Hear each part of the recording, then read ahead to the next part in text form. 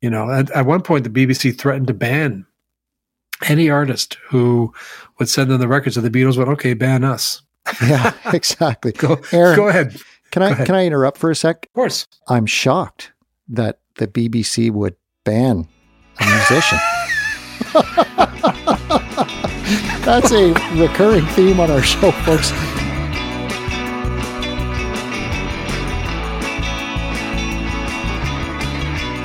Hi there, and welcome to the Wayback Music Machine podcast. This is the show that takes a lighthearted look at the week that was in rock and roll history. I'm Tony Stewart, and I'm here with Aaron Badgley. And Aaron, of course, this podcast episode is airing during the week of December the 8th, and what happened on the 8th of December is unavoidable, but we're going to try to not really dwell on that too much. We're going to, more pay tribute to John in this episode and hopefully do like we did when we talked about George Harrison's passing last week. You remember we laughed a lot, and I'm hoping we can do some of the same today, don't you think? Yeah, I hope so too. And as you say, we can't get around the fact that December 8th is a, terrible anniversary, but you know what? Lennon was a really funny guy, and some of the stories we have are really kind of interesting, and they're not all based on that event. No, exactly. So we are doing an all Beatles show today, and this is episode 78. So hold on to your hats and buckle up, because here we go.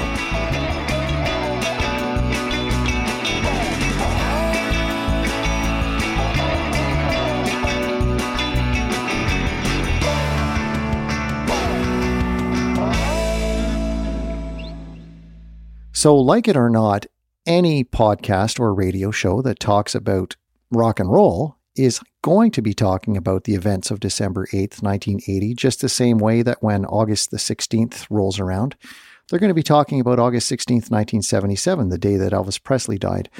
And of course, on the 8th of December, we lost John Lennon, and that was when we realized that, the Beatles were not going to be around forever. I think everybody just took that for granted, didn't they? Yeah, and I think the other thing, was that here was a guy that was at the prime of his health, and he was making a comeback, and he'd been away for 5 years. And you and I have talked about this. He was really comfortable with who he was. He kind of had made friends with his history, his past, and it was snatched away from him, not because of drugs or alcohol or cancer. He was senselessly murdered by a loser. I think that also made us grow up really quick, because I was in high school and we had to face the fact that people can just be walking home and shot like that, Yeah, exactly. And one of the rules we have on this show is we never mention the killer's name. We're not going to give him that satisfaction, but it was tragic for sure. And like the end of an era, the end of innocence, because it was very different from the way that Elvis Presley died, But I think today, though, we've got some great Beatles stories lined up, and I think it'll be a really fitting tribute. Well, one of the stories we have is about an album called Band on the Run. And what's interesting about Band on the Run is there's a song on it called Let Me Roll It, where McCartney very lovingly pokes a little fun at how John would sing. And if you listen to Let Me Roll It, it's a great song, by the way, but it's a wee bit John Lennon-ish. And McCartney even copped to that later on and kind of went, yeah, it's kind of, poking the bear a bit with that song. Lennon loved it. And it's a great song. McCartney still performs it live. But do you know the song Let Me Roll It? I do. Yeah. And the slight echo on his voice and the sound effects he makes.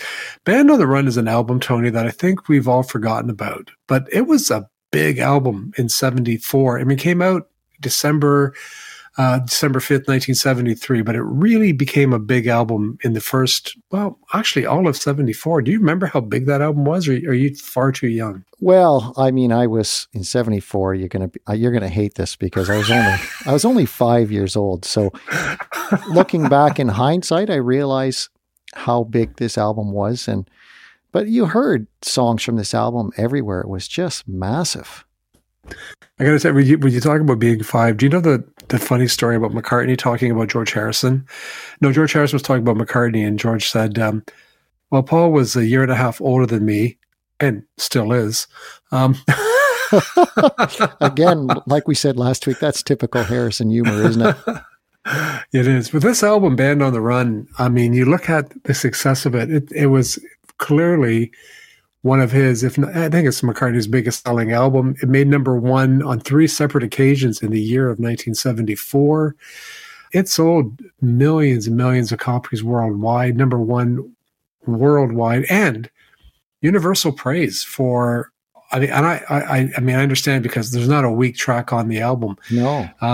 I love Jet. That's my favorite song on the album. Yeah, that is a great song. Yeah. Well, what's your favorite? Jet would be right up there. I love Band on the Run too. I mean, it's just an excellent album all around. But I love the fact that it was recorded in Nigeria. So there's a very cool factoid for our listeners because they may not have known that. Well, and how they came to record in Nigeria is that McCartney wanted to record somewhere other than London. So he got a list of all the EMI studios that he could use. And there was one in Nigeria. And he tells this great story where they got to Nigeria and they were building it. and they're like, do you want a window between the studio and the control room? And Paul's like, yeah, that'd be a good idea. Oh my goodness. and the funny story about this whole album was that the day before they're going to go to Nigeria, 2 of the members of Wings, Henry McCulloch and the drummer Denny Sewell, they both quit the band just like a day before they're going to fly. Oh, wow. Which meant Paul played the drums on the album and played lead guitar and bass and keyboards. But can you imagine Paul's face? Hey, Paul, we're leaving the band. We're not going to Nigeria tomorrow. Oh, okay.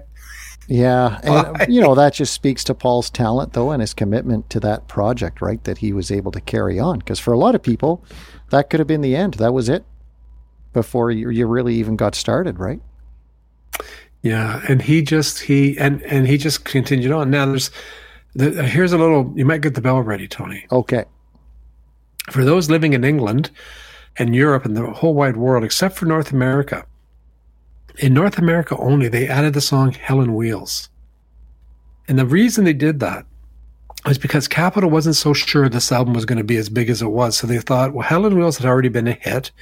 It wasn't on any album. So they said, let's include it on Band on the Run against McCartney's wishes. So I have the British pressing and the Canadian pressing, and Hell on Wheels is not on the British pressing. So there you go. Oh, I'm ringing the bell. I had my finger ready, so. Anyway, so yeah, you're right. It does speak to Paul's ability to kind of go with the flow, shift gears, and the consummate professional. He wasn't going to let the 2 members leaving change his plans. But in the end, he came back with a hell of a good album, Oh, absolutely. Now, I think obviously we're talking about the events of December 8th. That's going to be the backdrop for the whole episode today. But we're also going to be talking about December 8th on our radio show, aren't we? So it's time for a shameless plug, I think, don't you?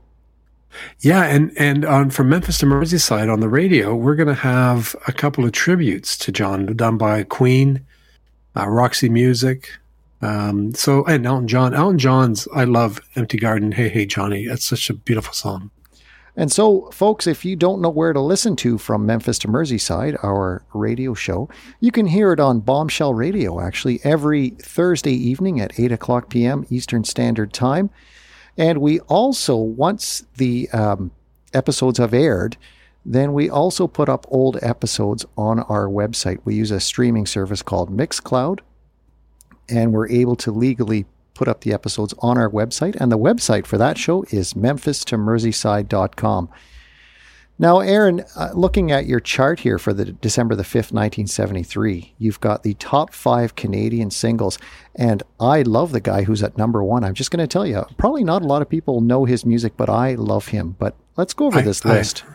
I love him too. So this was ranked by Billboard, and this is top 5 Canadian singles, Canadian artists. So I want to be clear, like this just wasn't the random top 5, but this was what the top 5 Canadian artists were selling in North America on that day or that week. Number 5 is the classic by Flood called Cousin Mary. This surprised me at number 4 because I've never heard this on the radio, and I never heard it on the radio in 74, 73. Murray McLaughlin, Hurricane of Change. I love the song, but wow. You know what I think we should do is obviously, I'm sure you'll put that on the Spotify list, but we should put this on the radio edit because we do a radio edit for this show, and Hurricane of Change would be a great choice on our radio version of this show, don't you think? Oh, let me make a note of that right now. I make a note of it. Ken Tobias, do you remember him? I sure do. Yeah, I do. Number 3 with Fly Me High. Number 2, Lighthouse with Pretty Lady. Can I just do a little story about Lighthouse for a minute? Yeah, go ahead. In 1977, I was 13. My brother took me to see Lighthouse at the CNE Stadium. But guess who they played with? Okay, I'm stumped. Who? Evel Knievel. So really? So you got to see Evel Knievel? What was he jumping? Buses or something? He jumped 14 school buses. Oh my goodness! They had the stage in front of the buses. Lighthouse came and played for like half an hour. Evel Knievel did his thing, and then Lighthouse came on. And it was one of the, in hindsight, a very bizarre night. Well, I'm wondering about the demographics at the show. Actually, like, how many people were there for Lighthouse and how many were there for Knievel? You know what I mean? Well, you could tell by the lineups during Lighthouse at the concession stand. but Lighthouse at number 2 with Pretty Lady, and number 1, I'm going to be honest with you, I love this man, and Me too. Was fortunate. I saw him just about 2018, 2017. He's still amazing. Ian Thomas, just love his music, and he's the brother of Dave, right, from SCTV.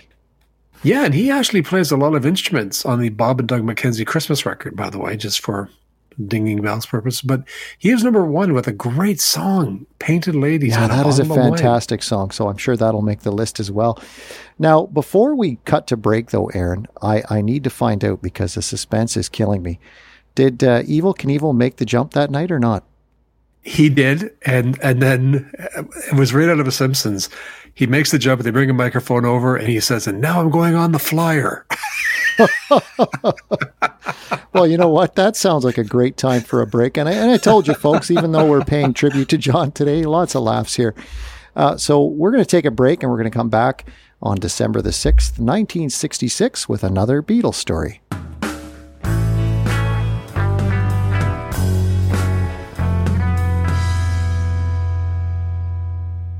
You know, Tony, in England, they had one radio and television service in the 60s called BBC. But that didn't mean that people weren't inventive. And part of the thing that they did in England was they had something called pirate stations. And they got the name because they would literally broadcast on the water outside of a certain area from England, hence the term pirate stations. And the Beatles, although they were very loyal to the BBC, and they also helped out these pirate stations quite a bit, especially Radio Caroline and Radio London. And this story is a story about what they did for them at Christmas time, right? It absolutely is. And before we go over what the Beatles did, pirate radio played an incredibly important role in the spread of rock and roll in England during the 60s. And, the BBC hated it, but these guys would park just in international waters, wouldn't they? They'd be just outside of British water range or whatever you call it, and they would broadcast from there. And these DJs on the pirate radio stations were true celebrities. It was pretty crazy. It was very crazy, and they broke a lot of records. And when I say broke, I mean they made a lot of bands very huge in the UK. The Who have always said that it was because of them that the Who made it big, and same with the Kinks. I mean, because the BBC, as you say, the BBC had very set hours, and they would only play rock and roll. I can't remember. I read somewhere, it's like, was it 4 hours a week? Yeah, I mean, it was really, ridiculous. really small.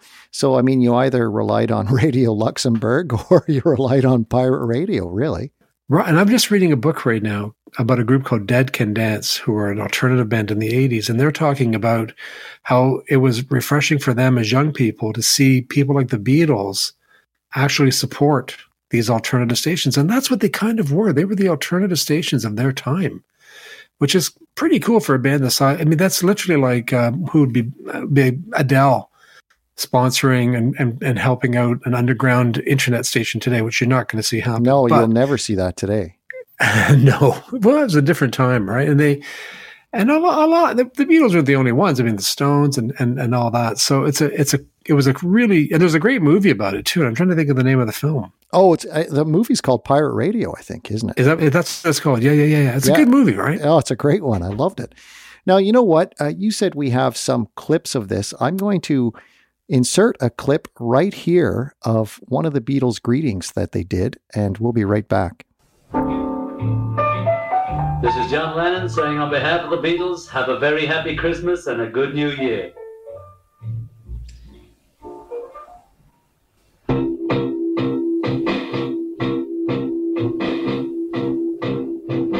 This is Paul McCartney here, and I'd just like to wish you everything you wish yourselves for Christmas.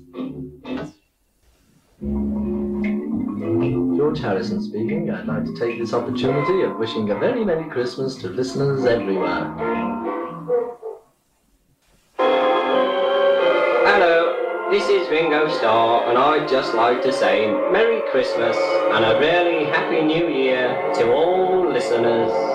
Isn't that fantastic? That would have been such a blast if you were a teenager, eh? Back in the 60s to hear that, or anybody for that matter.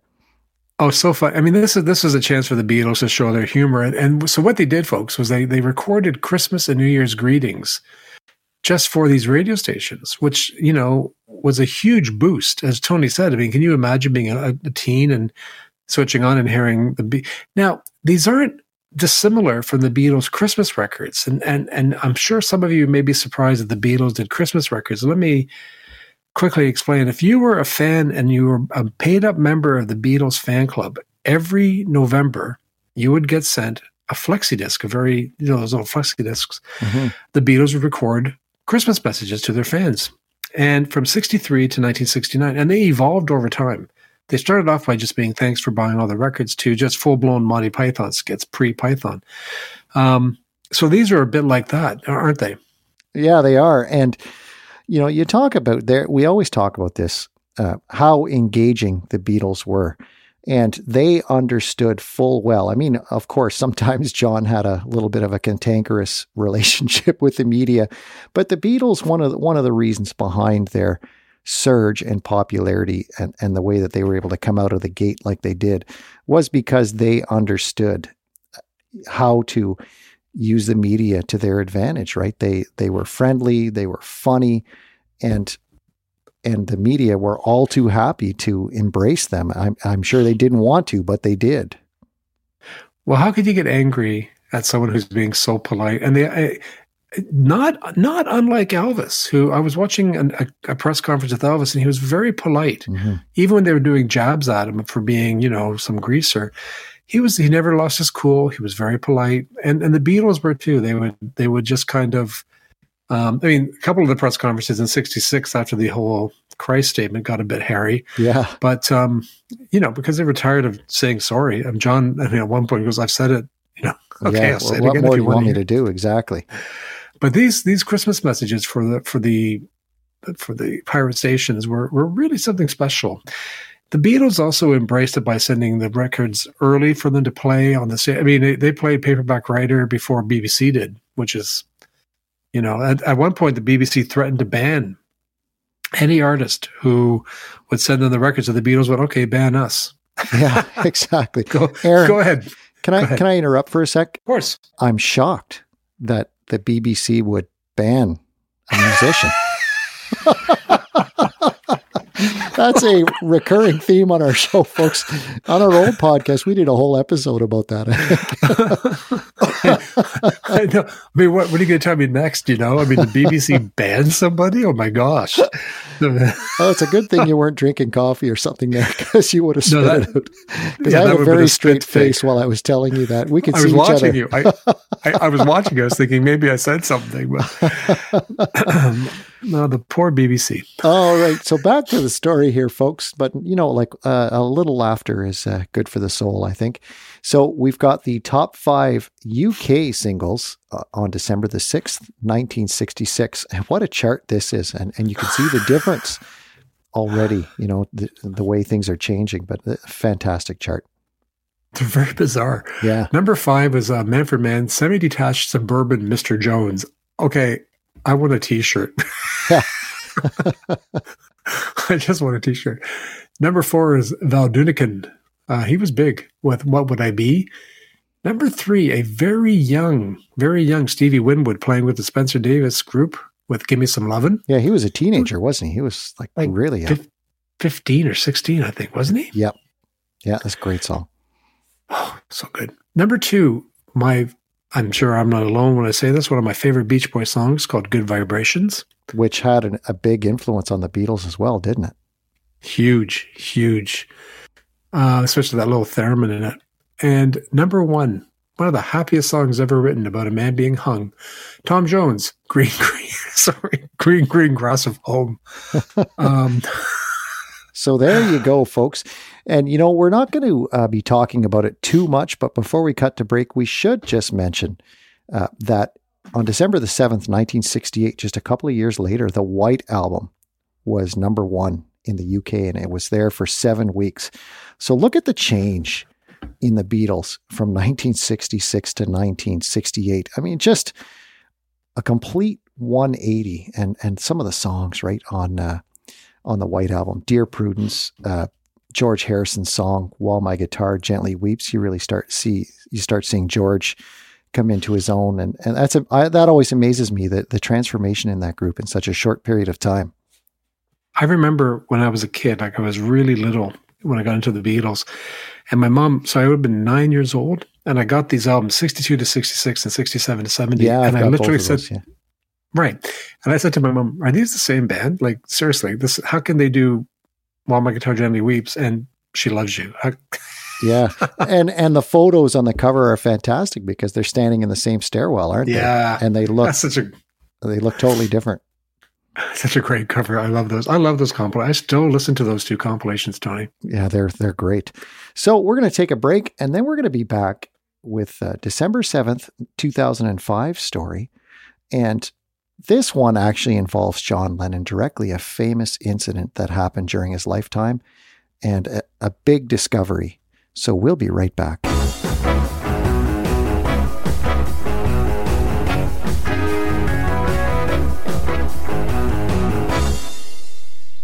Now, this is a great story, and it takes place on December the 7th, 2005. The MBE, that's member of the British Empire, right, Aaron? That's what that stands for? Yeah. Okay, I wanted to make sure I got that right.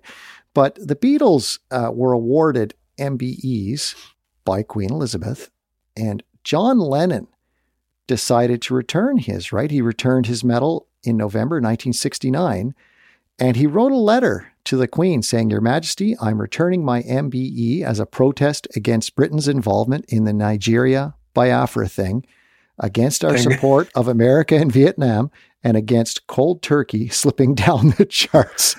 With love, John Lennon." Oh my gosh, what a great story. And so they found this at a vault, right? In a royal vault. Yeah. The funny thing is that people return their medals in the Beatles. A lot of people in protest of the Beatles getting the MBE. So when John sent his back, of course, being typically John, he had to make it very funny. And I always thought the Biafran thing instead of war. I mean, really, John? And cold turkey sliding down the charts. He might have gotten away with it if he hadn't thrown that little bit in, But you know what? Doesn't that note remind you of something, that you write to your, like your spouse or something? "Hey, I'm going out, but just a quick note. Love, John. See ya." Yeah, it does. Not a lot of formality to it at all. But the fact that they found it after how many years? 60, I failed math, 69 to 2005. That's a long time, yeah. The other joke about the whole story, Tony, I don't know if you know this or not, but his Auntie Mimi, who raised him, and John was in constant contact with Auntie Mimi up until the Sunday before he passed away. He called her every Sunday. She had it on display on her mantle. And so we sent a driver to go get it. And she called him. She goes, "John, I'm not giving this back to you." He goes, "Yeah, Mimi, you are." Sorry. She was appalled. She was like, "John, you can't do this." And he's like, "Yeah, I can."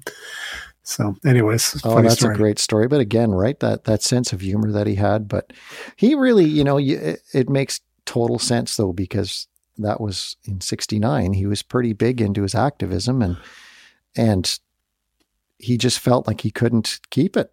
And I love the way that he did it, though. He didn't want it to begin with, though. Like he was the one Beatle against the whole thing back in '65, and he talks about it where like he thought it was a bit selling out, and he felt that they were being used by the government and the monarch, and they were being used. But now, two of the Beatles, Paul and Ringo, are Sir Paul and Sir Richard Starkey, and apparently McCartney is going to become a Lord Mayor or something. I forget what it is, but something higher than a Sir. Yeah. When is that going to happen? This year? 2023. Yeah.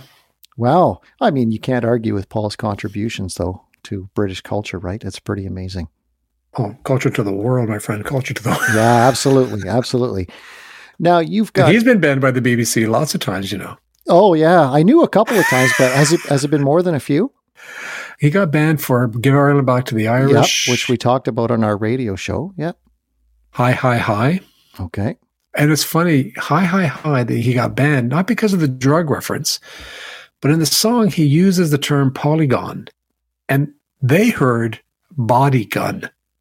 Really? Yeah. So, and McCartney kind of went, I got this interview, McCartney goes, what the hell's a body gun? Yeah, like why would I rhyme with that,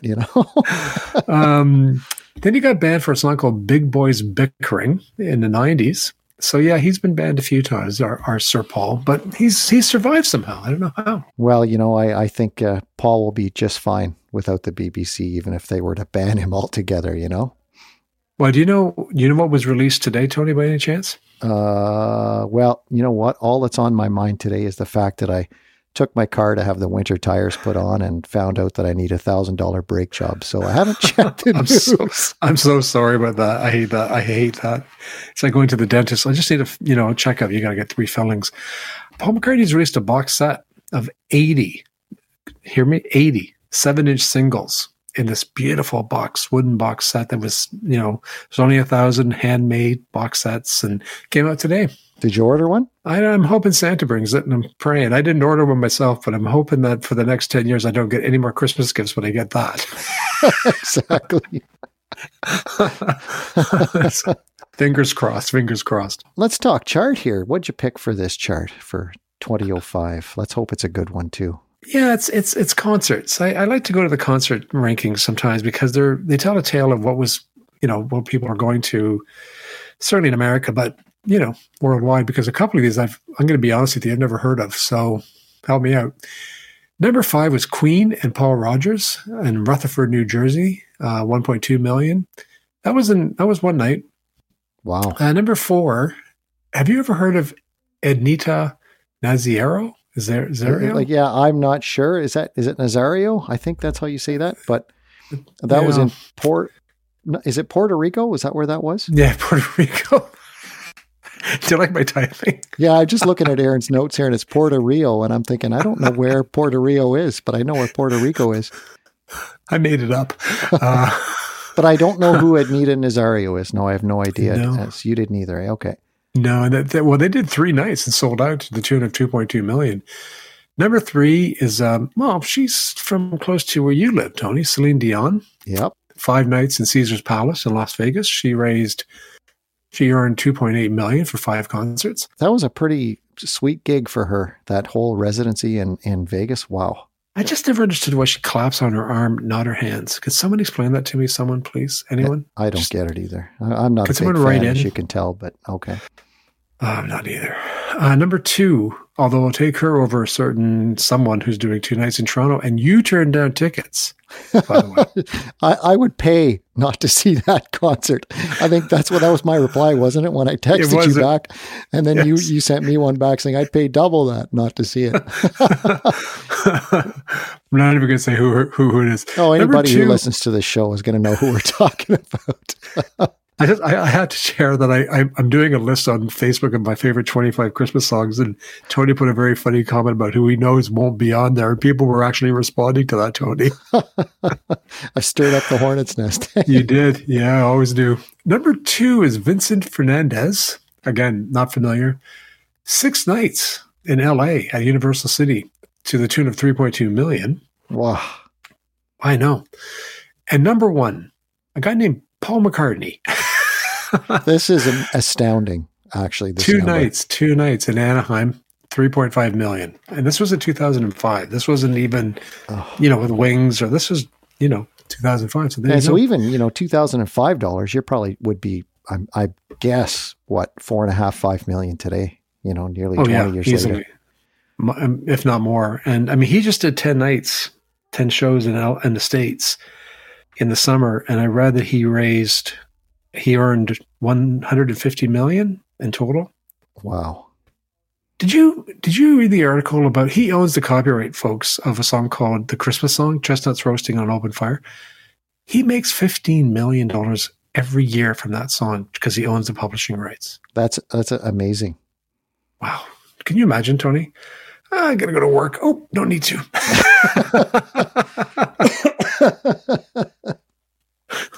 No, exactly. Well, folks, here we are. We're coming to the end of our show, and we promised you that we would try to find the positive in all this. And, despite the fact that this was tragic, what happened on December 8th, 1980, the legacy that John Lennon left behind will be with us forever. And, still, when I went on band tours to New York City, a lot of the kids, they told me it was always their favorite thing, going to Strawberry Fields and, seeing the Imagine mosaic that's there. And it still has a hold on us, John Lennon's story, doesn't it?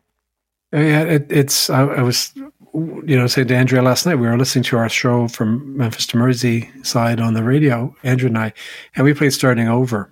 And I started to cry because I still remember, it just brings it all back. And that was I was in high school, and you're right, it has a hold on us. And I've been to the Strawberry Fields, and you can see the Dakota building. Mm-hmm. And you, my friend, missed Yoko by mere moments, right? Yeah, supposedly less than 2 minutes. Like, she had just walked by, and I just missed her, which was too bad. But, back then, she wouldn't have known who I was, but now she'd be like, "Hey, you're the Wayback Music Machine podcast guy. I know you. I recognize the voice." Exactly. Yeah, it's good to remember the positive impact Lennon had. I mean, he was one of the first artists to talk openly about peace and protest. And there's protest singers prior to him, but he really put his money where his mouth is, with the bed-ins and all that kind of stuff. And there's a lot to admire the man for. So I focus on, as you put it, his legacy and his music, which, Imagine will be with us absolutely forever. Yeah, I'm 100% in agreement with you. So, folks, here we are at the end of the show. As always, we'd like to thank you for allowing us into your headphones for another week. Our music today was provided by Rick Denis, and this is an M2M production, recorded here at the Bunker in Perth, Ontario. Don't forget that one of the best things you can do for an independent podcast like ours is help us spread the word by sharing a post or telling a friend, saying, "You know what? I think you might like this show." That goes such a long way. There's nothing better than word of mouth, and we always appreciate when you do. And keep sending us messages. We love that as well. So, folks, until next time, Aaron, when that man is getting you down, what should you do? Send back your MBE. No. Keep on rocking, because that's basically it. We'll see you next time, folks.